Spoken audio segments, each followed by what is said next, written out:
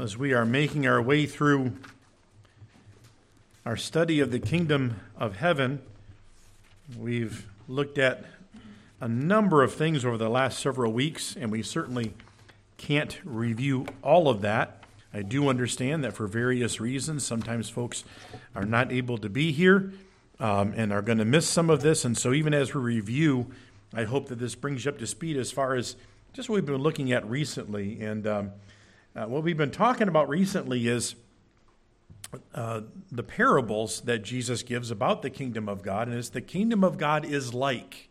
And so then he would mention, okay, this is what the kingdom of God is like. And our study centered on Christ's parables in chapter 13 of Matthew. So what I want to do is begin our review time here with our incomplete but adequate definition of a parable. And that is an often simple, made-up story that is compared to a spiritual or moral principle to help the hearer better understand that principle. And if you remember, a parable means to lay side by side.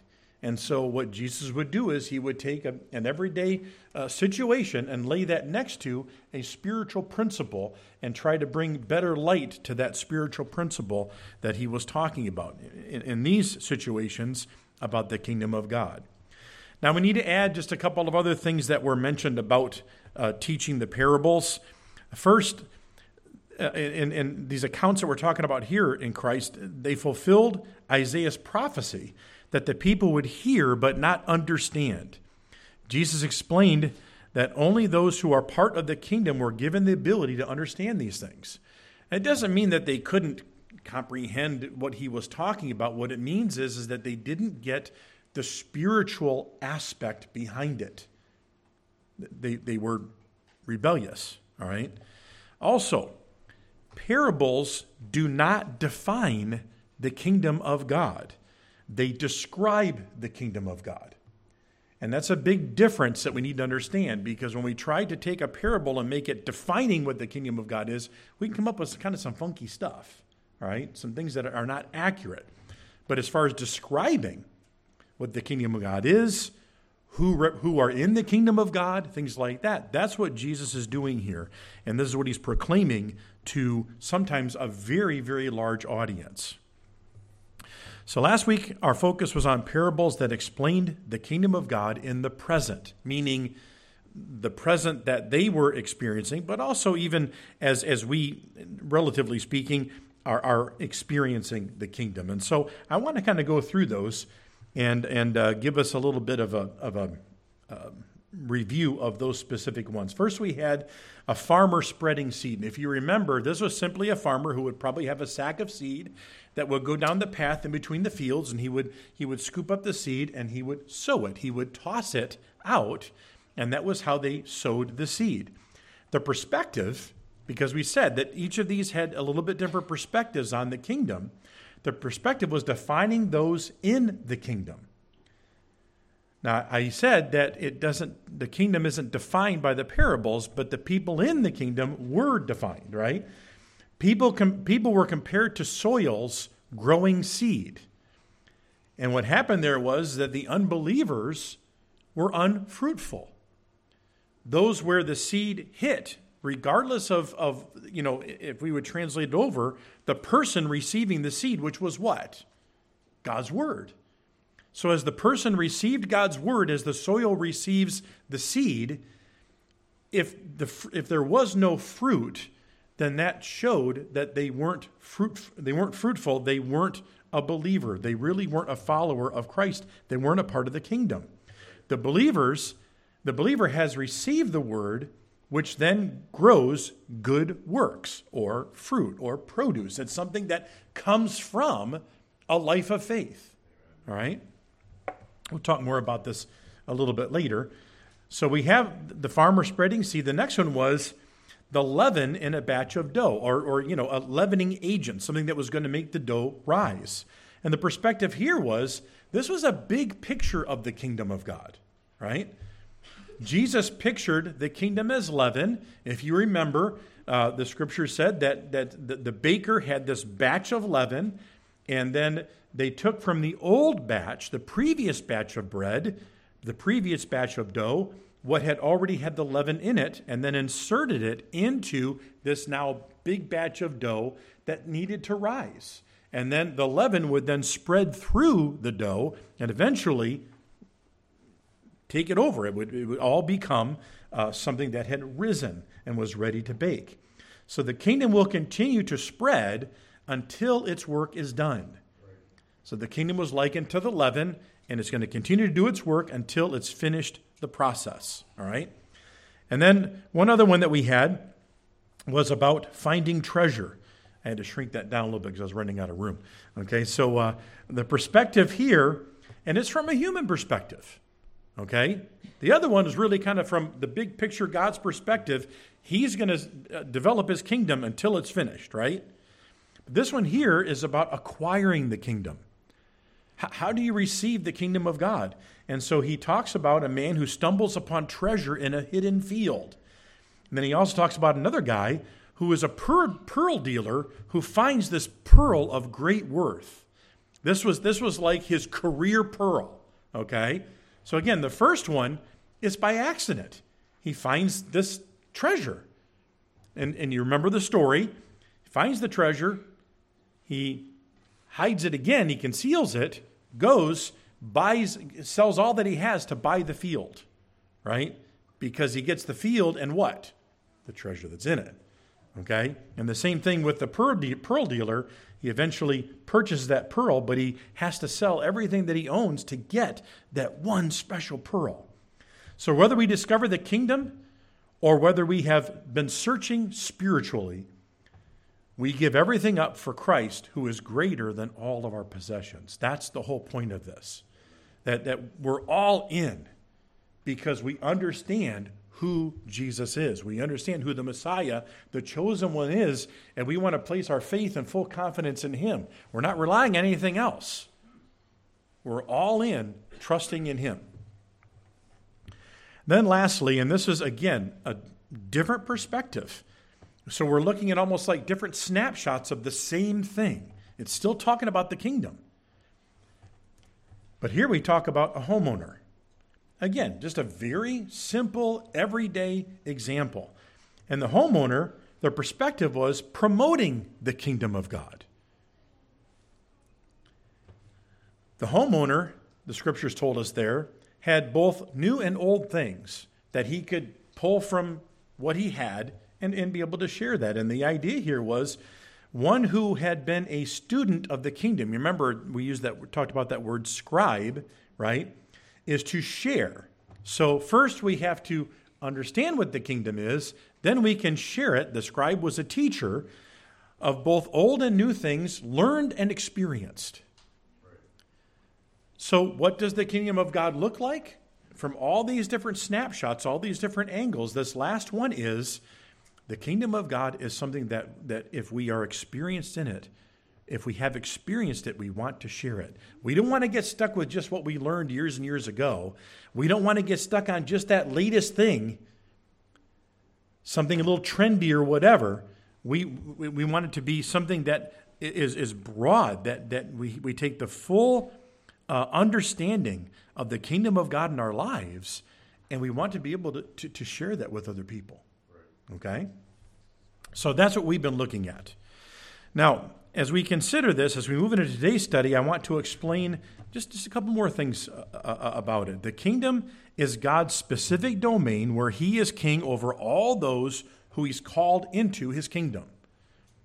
So in one sense, the kingdom of God, even prior to any of us, God is still king, okay? But he had the plan to send Christ and to develop his kingdom and to bring those who were of faith into it. The kingdom and the gospel simply means good news, the good news of Jesus. The kingdom and the gospel cannot be separated from one another, but they are not identical. They're not the exact same thing. Proclaiming, right? Preaching, whatever you want to call it, the kingdom and proclaiming the gospel really are the same thing. Living out the gospel and living as if we are in the kingdom are the same thing. But the gospel is the message of the kingdom. The kingdom is actually what we'll be living in. Does that make sense? So if we're living out the gospel, we're living the message of the kingdom. We're living the message of the good news of Christ. But we're actually going to be in a real kingdom that will last forever, and that has started now. It just hasn't been completed yet. And so that's kind of what we've been looking at, and I want to bring us up to speed as we now approach a different, again, another snapshot, another camera angle as far as what the kingdom of God is all about. And so as we begin today, we're going to talk about a field of wheat and tares. Wheat and tares. And we'll explain to you what that whole idea of tares means. As I said before, some of us, this is something that we have studied and read on our own and heard preached many times, whatever. Maybe for some of you, this is the first time you've heard about it. And so, that's basically my job to explain that. So turn with me to Matthew chapter 13. Matthew chapter 13. And I'll be reading for you verses 24 through 30.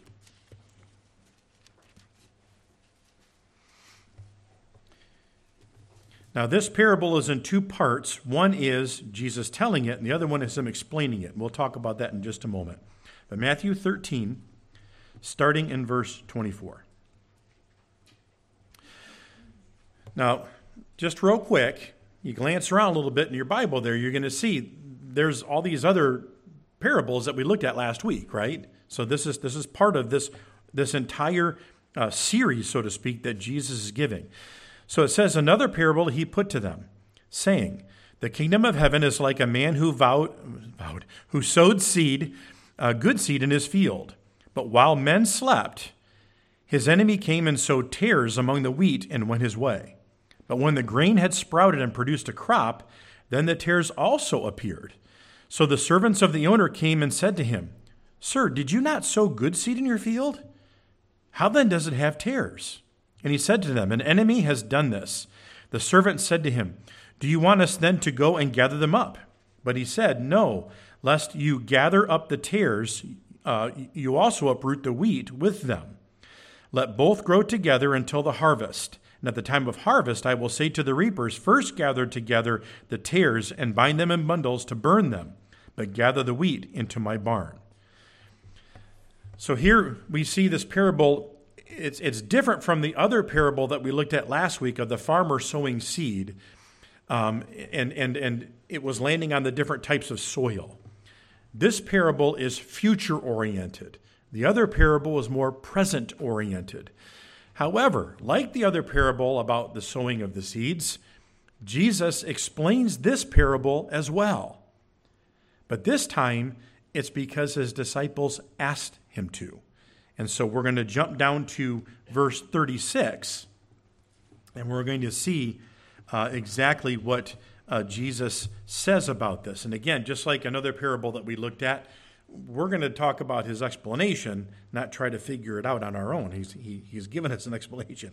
So starting in verse 36, and I'll read down to verse 43. Then Jesus sent the multitude away and went to the house, and his disciples came to him, saying, explain to us the parable of the tares of the field. And he answered and said to them, he who sows the good seed is the Son of Man. The field is the world, and the good seeds are the sons of the kingdom, but the tares are the sons of the wicked one.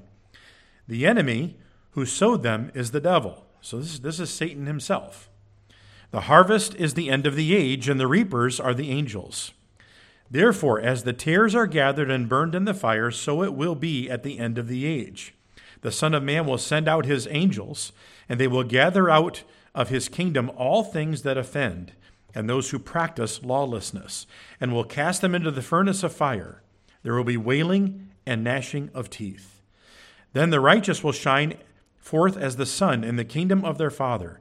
He who has ears to hear, let him hear. And just a reminder there, when Jesus says that phrase, what he's saying is, you better listen. You better listen, right? So let's go down through this as we have kind of talked, as we've read through it. Let's just kind of go down through and gather where we're at. The sower, it says, is the Son of Man. The Son of Man is another name for the Messiah, another name for Christ. This name doesn't take away from the deity of Christ, but it accentuates the Messiah's humanity and his earthly ministry. So this was a title that was often used associating what Jesus was going to do for mankind. All right? The field is the world. The wheat or good seed are those who belong to the kingdom of God. The tares are bad seed, and they belong to the kingdom of Satan. Now, I have a picture before you, and I know that the typeface is very small, but on the left-hand side you see wheat, and on the right-hand side you see tares, okay? The tares are what is called darnel. It's actually a grain that grows in the Middle East. I'm sure other parts of that world as well, that part of the world, but it's a type of ryegrass. The grain is bitter and is even poisonous to humans, okay? So, but it's very difficult to tell them apart when they're growing together. You don't know the difference until the seeds of grain pop, right? Until the heads of grain pop. And so that's why these workers were saying, hey, didn't you have good seed? In other words, didn't you start out with wheat kernels when you planted the field? And so that's when we obviously hear about the enemy. So now you know what a tare is. It's a different kind of grain. It's not a good kind of grain. It's actually harmful. So the sower of the bad seed is Satan, our adversary, the enemy of God. God's people and Satan's people are sown together. The harvest is the end of the age or the end of God's time of grace. The angels are God's harvesters. Now, we are not going to look at every little detail of this. We're looking at the bigger picture of the kingdom. That's what we've been doing through all of these. So I'm not going to try to, talk about, the angels' role in all of this. That's not where we're at, okay? So I just want you to know that that's where we're headed. But let's understand something. This is a perfect situation to highlight our need to be careful not to take figurative language too far. We've talked about that before. These are not literally God's offspring and Satan's offspring, right? Mankind was created in God's image, and he created them all. But Satan didn't create anything. This is figurative language to make a point, not spiritualized language to formulate theology for every aspect of the story. Christ's explanation is in line with figurative language. He's simply delineating who are spiritually God's and who are spiritually Satan's. Does that make sense? Okay, so now as we move forward, the word for sons here is not just, and that's generic, right? It doesn't mean just children. These are God's kids and these are Satan's kids. The idea here is that they are descendants and they have the right of inheritance. So when we're talking about God's sons here as the good seed, we're talking about those who now have the right to all of the inheritance that God plans to give them. That's the kingdom. All right? Now, what's interesting is these seeds, these plants at some point are allowed to exist together. And they're allowed to exist together because they haven't fully come to fruition. They haven't matured out yet. Why would he go in and start cutting things down? Actually, it's explained to us, if you start trying to get rid of the good of the bad, what's going to happen? You can mistakenly cut out the good. And so again, this is just figurative language, but the point is, people are similar to a degree. Okay? So in the end, the tares, these other seeds, these other plants, are the enemy's descendants, are gathered and separated from the wheat, God's descendants. Okay, now again, we're not talking about, biological children of God. We're talking about those who are spiritually his. The end result is that the tares are cast away into the fire. This is where Christ's explanation really stops being symbolic, right? Certainly, there's other aspects that he's, again, laying these things together, laying them side by side. He's now explaining the story. There's nothing like, what am I trying to say? Figurative about the fact that there is going to be judgment, all right? Jesus explains that they will experience torment and judgment, those who are not the good seed. Now, if you notice in the text, Jesus specifically said that they practice lawlessness. They're identified by what they produce. Remember, we're not defining the kingdom, we're describing the kingdom. We're also describing here who are not of the kingdom. And it's those who practice lawlessness, who just sin as a lifestyle.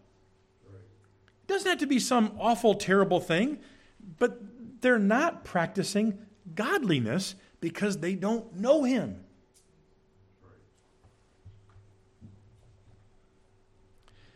The sad irony is that the people who shake their fist at God and say, "We will not have you rule over us.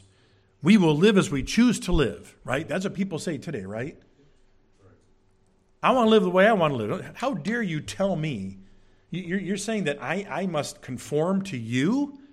That I must live the way you want me to live? I don't think so. I've got my own life to live. I'm free. So they reject God. These are the same ones who then say, God is unjust because he doesn't save everyone. Some even go as far as to say, and I've heard this, because God rejects some, I will reject him. Folks, that doesn't make any sense. But again, we're talking about people who don't understand the spiritual aspect of the kingdom.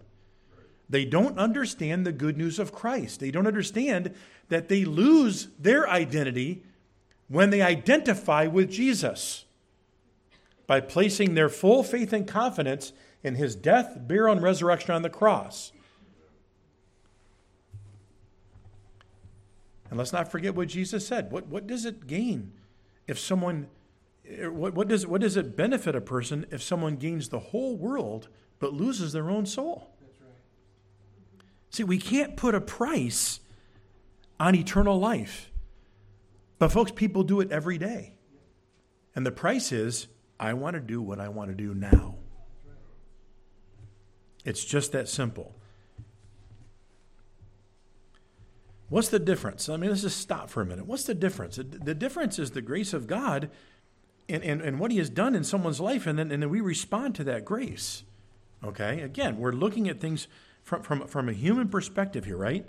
And from God's perspective. But the wheat are those whom Christ planted, and they are called the righteous. As a matter of fact, the scriptures say at the end here, right, after the separation takes place and the tares, those who have rejected Christ are now rejected. Those who are then sent to eternal punishment.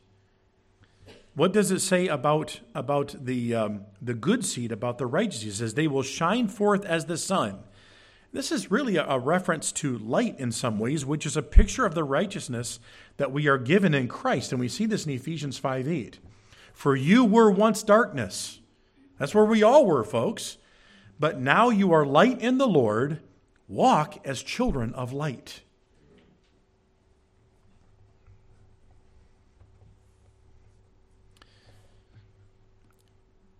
This good seed, the ones that Christ has redeemed, they will be a part of the eternal kingdom of their Father.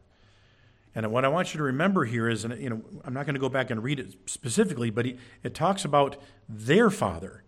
See, that's personal and that's possessive, right? He's their Father. There is a relationship that is here. So I want to emphasize that this is literally our God-given right. Remember, we are children, sons, inheritors of the kingdom. So this is our God-given right based upon the Lord bringing us into his family. And people talk about rights all the time, right? It's my right to do this and it's my right to do that. Listen, this is God giving us the right to be his children. And God giving us the right to inherit an eternal kingdom, to be a part of that, to have all of the blessings that God has in store for those who are a part of his kingdom. Let's move on to the next one now. A fisherman's net. We're still in Matthew 13.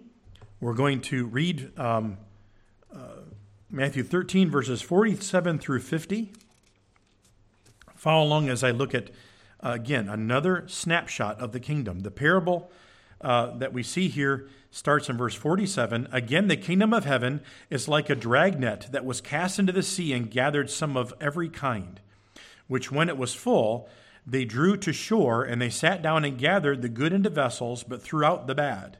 So it will be at the end of the age, the angels will come forth, separate the wicked from among the just, and cast them to the furnace of fire, and there will be wailing and gnashing of teeth.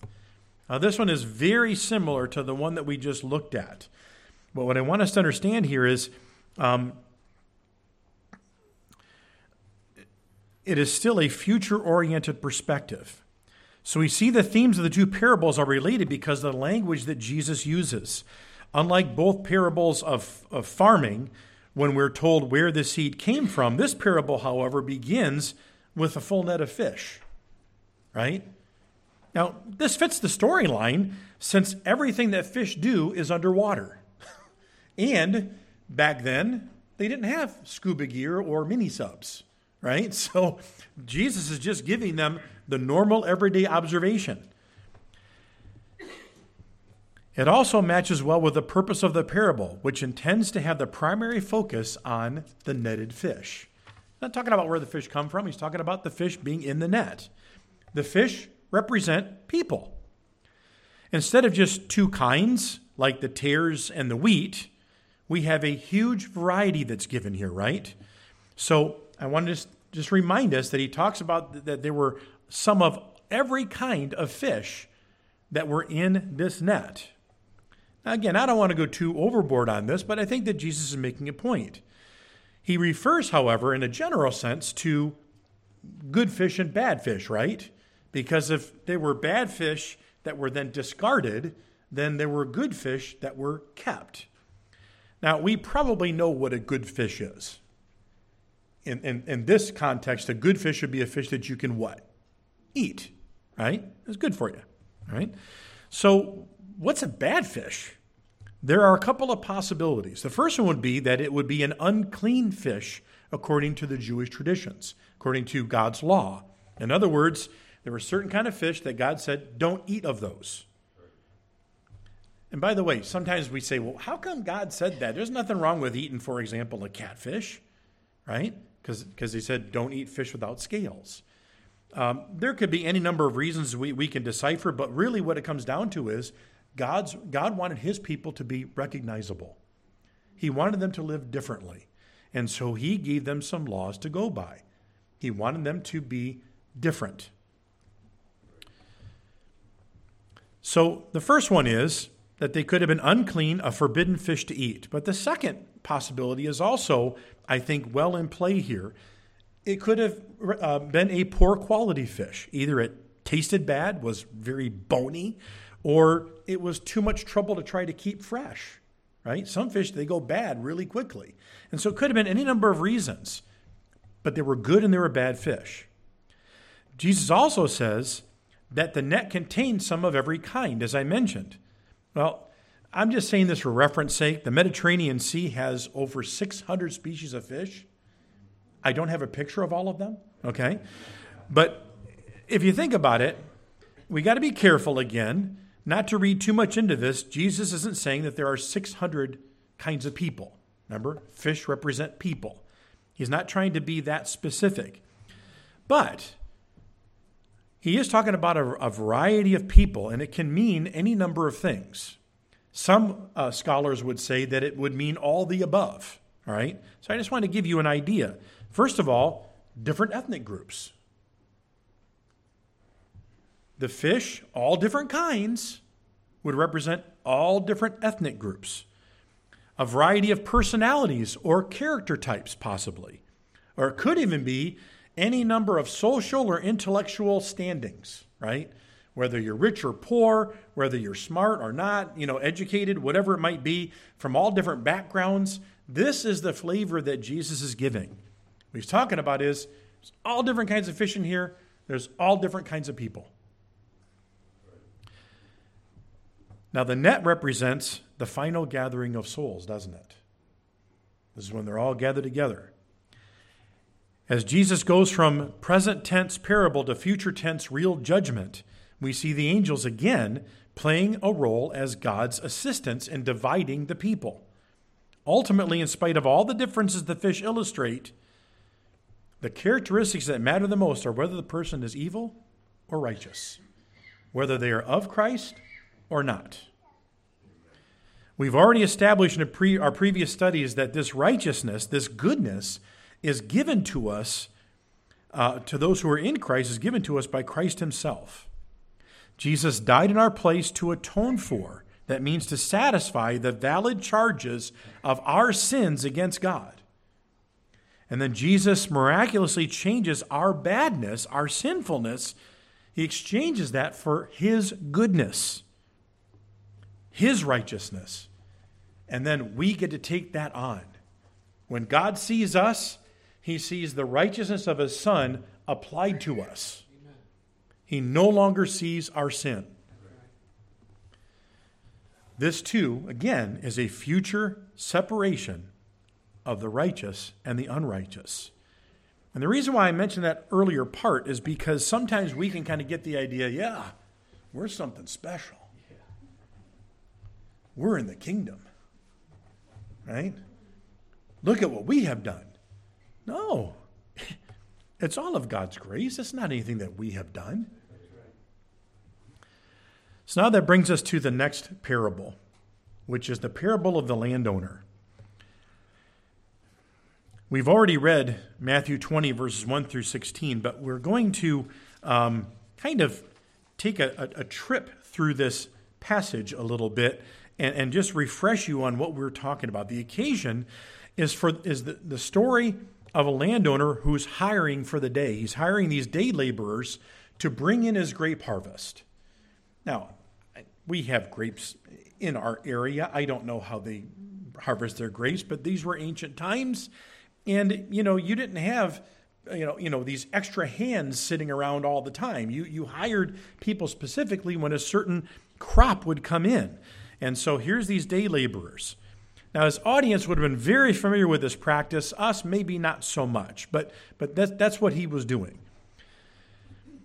But at the same time, Jesus gives kind of an odd set of circumstances that both grabbed the attention of his audience, but also made an important point. And this odd circumstance is how many times the landowner recruited workers.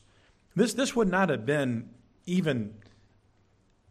it probably would not have ever been done, that he would have gone, 4 or 5 times to the marketplace recruiting workers? Maybe a couple of times. But Jesus is making a point in this story, okay? That's what he's setting up. So all the workers, as I just said, are recruited at the town marketplace. He strikes up an agreement with the first group that they will receive a denarius for their work. We'll talk about that in just a minute.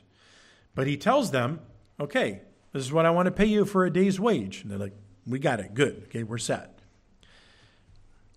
The rest are told that they will be given a fair wage. Denarius is never used again until later on in the passage. But as he's making these agreements with these people, but here's the thing. They're working less and less, right? He's catching them later on in the day. Now, a denarius is just a coinage of the day, and it was equal to a day's wage in New Testament times. So just so that we're not thinking denarius, we're thinking, okay, what can I kind of hitch my wagon to, so to speak, and understand in our day and age? Let's say that a day laborer's wage is a little bit above minimum wage. We'll just round it out to $10 an hour, right? So the first group worked 12 hours. That means they agreed to $120 at the end of the day, right? That's pretty simple math, right? The second group worked 9 hours. And what we see is that, this kept going on. The hours dropped until the last group only worked 1 hour. 1 hour. In addition to not working as long as the other workers, later on we see that they were described as not having to endure the heat of the day. Right? I did a little bit of gardening at my parents' place yesterday, and just because of where my schedule was, I had to endure the heat of the day. Iced tea was flowing, okay? I mean, it was hot. But some of my work happened later on in the day. I wasn't the worker that only had to work the one last hour. That would have been nice. But anyway, I'm coming back, okay? So here we have then, the time comes for the workers to be paid. They come at the end of the day. They start with the ones who worked only 1 hour and went back down then through the ones who had been there for 12 hours. So not only had these first workers worked a full 12-hour day, they got to wait for everybody else to get paid first. But of course, that's part of Jesus' story, right? So those who had the short amount of time were thrilled to have received $120 for 1 hour's work. Now, folks, were they expecting that? What did he say? What did we read earlier? I'll pay you what's fair. Right? That's what he said. So, okay. I mean, we want to work. We only got 1 hour. All right, let's do it. So they go, and then all of a sudden, they're getting handed 120 simoleons. That's not bad. I mean, there are some pretty good professions, like high-level professions that don't pay $120 an hour. All right? So they were happy. I would imagine that the next group was probably pretty happy as well. But we do know that when it got down to the last group, okay, they were not happy. So as we think about it, they were the last group comes in, right? And what does the master tell them? What does the landowner tell them? Oh, wait a minute. Whoa. Did we not have an agreement? Yeah. $120 for the day. Yes. Am I cheating you? No, but wait a minute. This is my field. This is the agreement that we made. It's my stuff. It's my money. I'm giving you exactly what I said I would give you.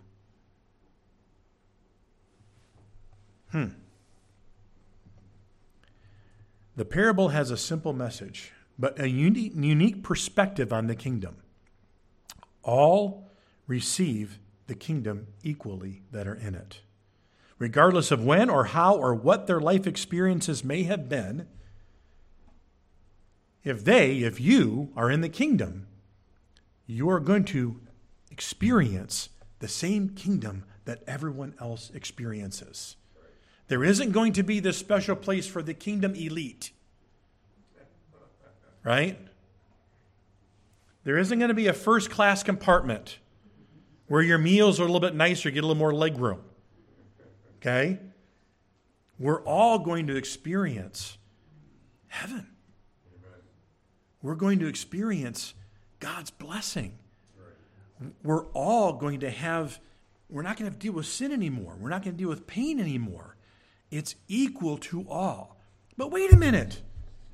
I can look at my own life and I can say, God saved me when I was just getting into my teenage years. And boy, you know what? I had to make a lot of choices in junior high and high school to do the right thing. I didn't say I always did the right thing, but I had to make choices. I did it to try.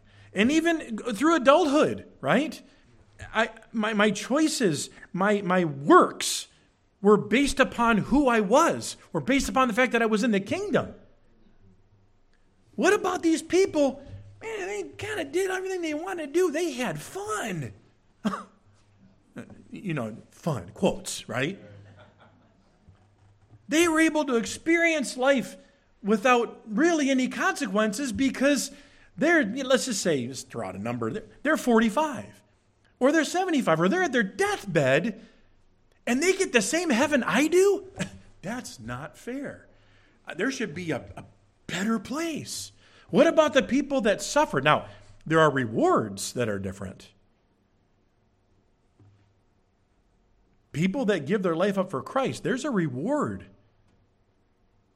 People that are persecuted, there's a reward. But the kingdom isn't different. And so we need to understand that as a very important point. Now, I wanted to cover this parable for its unique perspective. It's obviously something that's in our context here.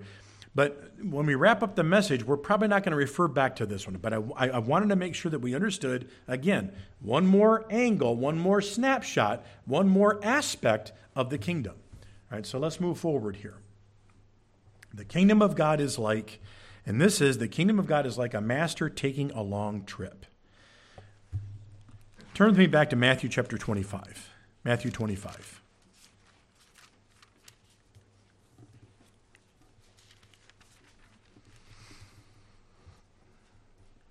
And read for you verses 14 through 30. It's going to be a little bit of text here, but we're going to go through it, okay? For the kingdom of heaven, Matthew chapter 25, verse 14. For the kingdom of heaven is like a man traveling in a far country. Sorry, I'm distracting myself. The kingdom of heaven is like a man traveling in a far country who called his own servants and delivered his goods to them. His own servants. And to one he gave 5 talents, to another 2, and to another 1, to each according to his own ability. And immediately he went on a journey. Then he who had received the 5 talents went and traded with them and made another 5 talents. And likewise he who had received two gained 2 more also. But he who had received 1 went and dug in the ground and hid his Lord's money. And after a long time the Lord of those servants came and settled accounts with them. So he who had received the 5 talents came and brought 5 other talents, saying, Lord, you delivered to me 5 talents. Look, I've gained 5 more talents besides them. His Lord said to him, Well done, good and faithful servant. You are faithful over a few things. I will make you ruler over many things. Enter into the joy of your Lord. We know that is the picture language for now entering into the kingdom. I'm going to find out where I was. Verse 22. He also, who had received 2 talents, came and said, Lord, you delivered to me 2 talents. Look, I've gained 2 more talents besides them. His Lord said to him, Well done, good and faithful servant. You have been faithful over a few things. I will make you ruler over many things. Enter into the joy of your Lord. And then he who had received the 1 talent came and said, Lord, I knew you to be a hard man, reaping where you have not sown and gathering where you have not scattered seed. I was afraid and went and hid your talent in the ground. Look, there you have what is yours. Now, I should have mentioned this earlier. Talent was a measure of money, okay? We're going to get into that. But we think of talent as some ability, okay? That's actually where that came from, but this is the original idea, is that there was a measurement of worth of something, okay? Verse 26. But his Lord answered him and said, You wicked and lazy servant. You knew that I reap where I have not sown and gather where I have not scattered seed. Therefore you ought to have deposited my money with the bankers. And at my coming I would have received my own with interest. I mean, that's the least you could have done. That's the easy way out. Just deposit it, right? Therefore, take the talent from him and give it to him who has 10 talents. For to everyone who has, more will be given, and he who has abundance. But from him who does not have, even what he has will be taken away. And cast the unprofitable servant into the outer darkness, and there will be weeping and gnashing of teeth. Now, folks, you see a parallel there already, right? But I want us to go through this. So how much did the master of the house give his servants? I just wanted to put a human side to this. I'm not trying to be cute or anything. I just want us to wrap our mind around this, okay? So we got a couple of things here. A silver talent today would be worth $25,500, okay? Now, I'm doing the best I can. There's numbers all over the place, okay? But this is the weight of a talent, the weight of this amount of money, so to speak, okay? A gold talent would be worth $1.75 million. So if we look at 5 silver talents or 5 gold talents, we're anywhere from 125 plus thousand or 27,000 to 8.75 million. So I do this basically just to say you can decide how rich the master was, okay? But think about this. He's going away on a long trip. We're not talking about a few months here. These guys had time to invest. We don't know where he's going. We don't know why. Again, in a parable, that's not our concern. What it comes down to is he was gone for a long time. And he wanted something productive to be happening. And so he takes what's his, he invests with his servants, and says, do something with this.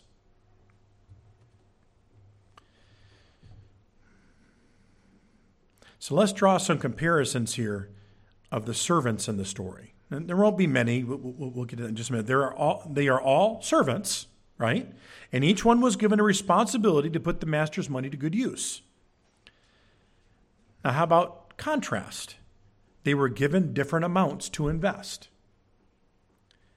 Lastly, I want to look at the outcome, which really does have some comparisons and contrasts in it. So we're still in that same theme, but now we're looking at the outcome.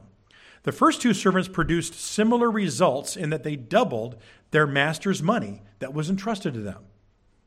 I would say that's pretty good stewardship, right? Somebody wants to double my money for me? Sure. Both were equally blessed in proportion to their work. The third servant, however, produced nothing. The third servant, called a wicked servant, heard the same words from the master. He even said himself that he knew who the master was. The parable even credits him in that he feared the master, but he didn't do what the master told him to do. He didn't do it. So as we think about this, the ultimate thing that Jesus said about this servant was that he was unprofitable. Now, we're going to kind of take the conclusion of this parable and fold it into a conclusion for all of these parables that are similar here, okay? So as we now just conclude our message here, each of our parables today had an eternal component to them, didn't they? The primary purpose of our parables today is that not everyone enters the kingdom. Those who do enter the kingdom are the good or the righteous. We've already defined that. We've already said who those people are. These parables didn't explain how to enter the kingdom, nor did they describe how we should desire and embrace it. That was what the parables of the treasures did, right? The found treasure and the pearl of great price, that expensive pearl, that was how you do it. You give everything else up. And you grab hold of the kingdom. But let's review these 3 main parables. Now I'm going to add one of Jesus' parables from last week. That's the parable of the soils. We touched on that a little bit. But let's take a look at this. First, the parable of the sower and the soils, right? There was unfruitful seed, unfruitful soil. There were actually 3 kinds. Remember? If you weren't here, you just got to trust me on that, okay? So we're now talking about the negative side of this, okay? So you have these soils where the seed, the word of God, was planted, and nothing actually was produced by it. There wasn't anything that came from it as far as the farmer was concerned, as far as God is concerned. Then we talked about the parable of the wheat and the weeds, the bad seed or the tares. What happened? They were allowed to grow, but in the end, they showed their real fruit. And what happened in the end? They were separated to be burned. The people that this represents were separated to judgment. The parable of the fisherman's net. There were good fish, but there's bad fish. Okay, I just gave you an example of a bad fish, by the way. They weren't allowed to eat this fish, whatever it is. So anyway, as you think about it then, we have another comparison, okay? And then lastly, the parable of the traveling master, an unprofitable servant. What do they all have in common? From just the physical side of things, just the story side, the parable side, they weren't worth anything. From the spiritual side, they did not produce anything that looked like someone who was in the kingdom. Now again, we got to remember, we're not talking about doing good things only. We're talking about righteous people doing things because they are in the kingdom. All right?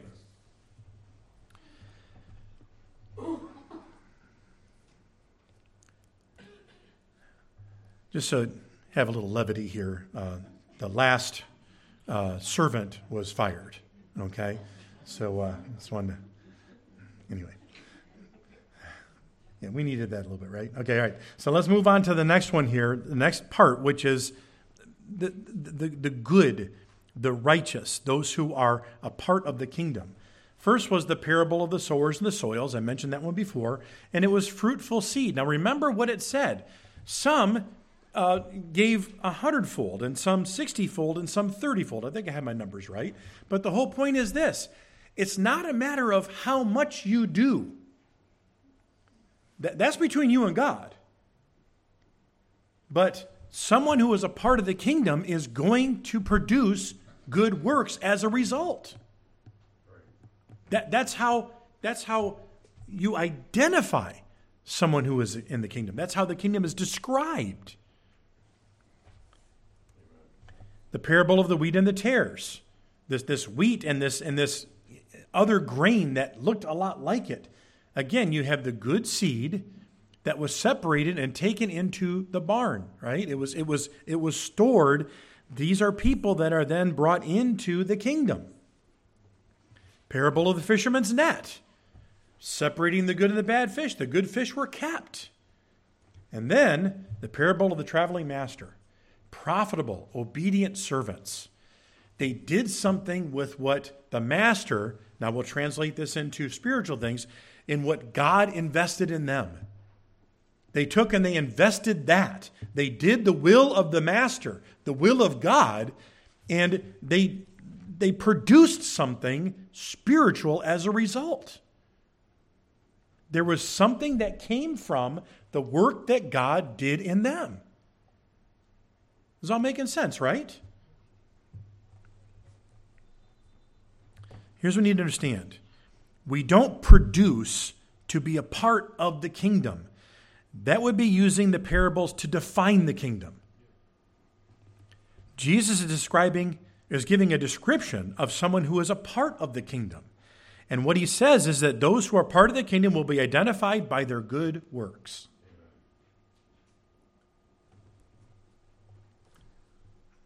Ephesians 2, 8 through 10, which are just many of us who grew up in the church and, we're in children's ministries like Awana. We memorize these verses and everything. Please, give it a fresh look this morning. And if you don't even know these verses, you are going to give it a fresh look. But look at what it says and compare it now to what we have just learned. For by grace you have been saved through faith. Now stop right there for a minute and let's think about this. By God's grace, you are a part of the kingdom. Okay? And that not of yourselves. It's the gift of God, not of works. It's not being good enough to go to heaven. It's not having enough merit badges. Right? It's not points. None of those things. It's by God's grace that we are rescued. And it goes on. Lest anyone should boast. Right? So let's just take this parable Now we have the wheat harvest brought in, right? And some have a bigger wheat harvest than others, right? I'm a big man in the kingdom. No. Remember, it's equal. And it's all by God's grace. It's not what we earn. But look at what it says. There's a continuation here of the thought. We're saved by grace, not of ourselves. It's a gift of God, not of works. For we are His workmanship. We're God's project. If you want me to use a parable for a moment, we're in God's workshop. He's fashioning us into something that's useful. He's working on us. He's creating something out of us. And it goes on. We are His workmanship, created in Christ Jesus for what purpose? For good works. Amen. Folks, and I know this is just a silly analogy, but last night I was hoeing. If you made hose, right? Garden hose, and you sold them, and 3 strikes in, the head of the hoe falls off, and all I got is a stick left. I'm sorry. You didn't do it right. If you made rakes, and the rake breaks in 2, I can't use this anymore, and so on. You see what I'm saying? So here's the point. God is making us into something that does something.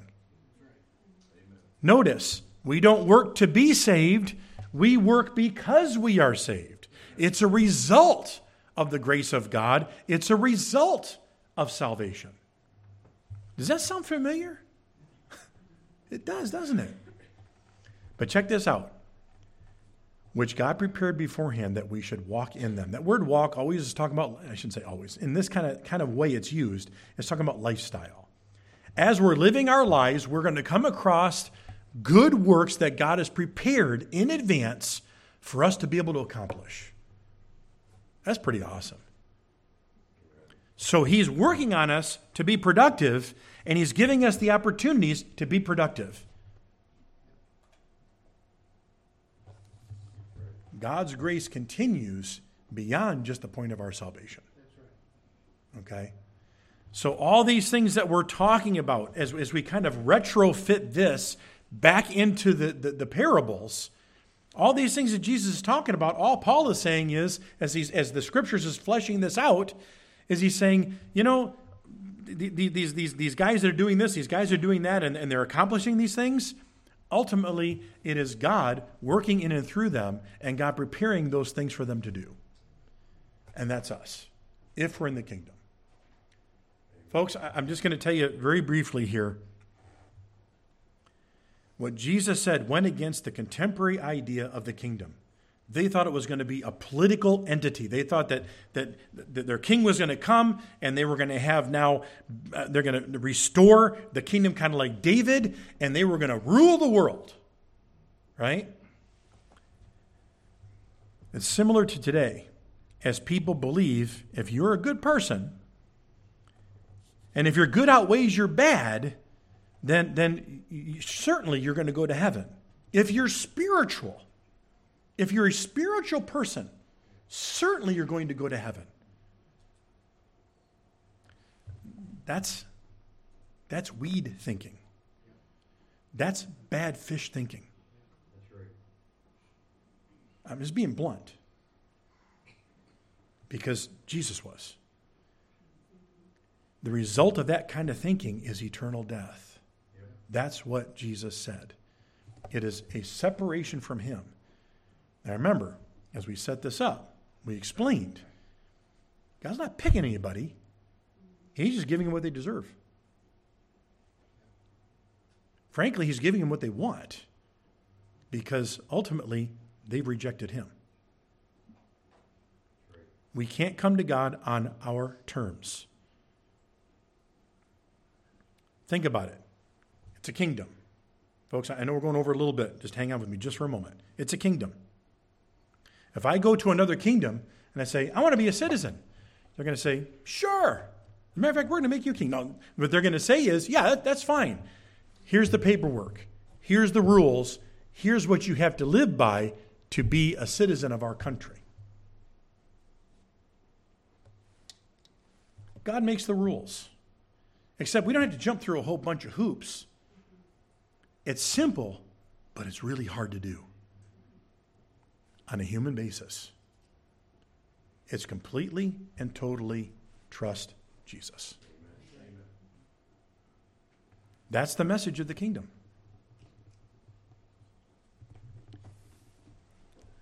But if we have done that,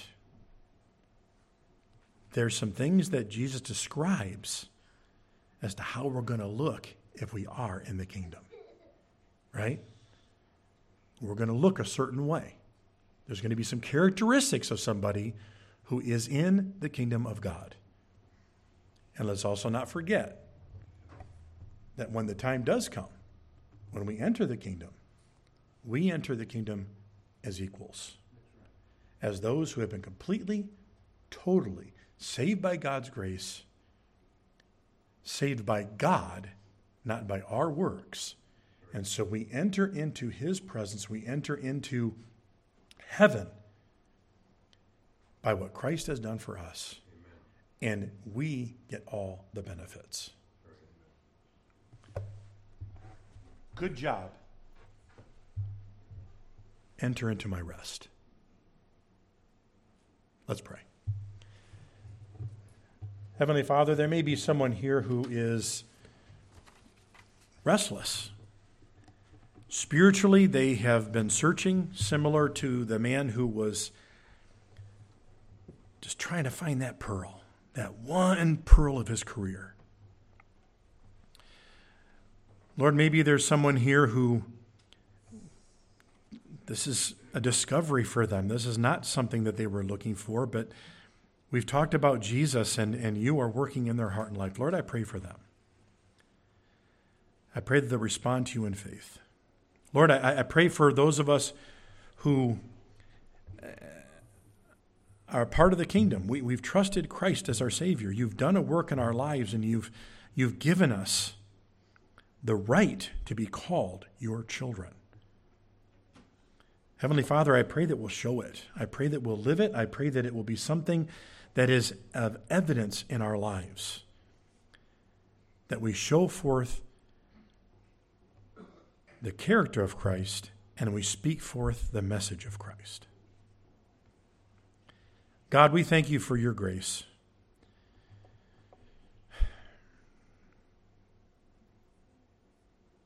We do struggle sometimes at your justice, not because we don't understand it, but because on a very human, a very raw level, Lord, we know people that we care about who don't have any regard for you. Or they're trying to do things on their own. They're trying to find a plan B into the kingdom. Lord, I pray that you will just work in each of their lives. So many represented here, Lord. We want them to know you. I pray that the seed, the word that has been planted in them, would grow up and produce something. That you would just give them that faith that they need. And again, Father, I pray that we will be obedient to what your kingdom calls us to do. In Jesus' name, amen.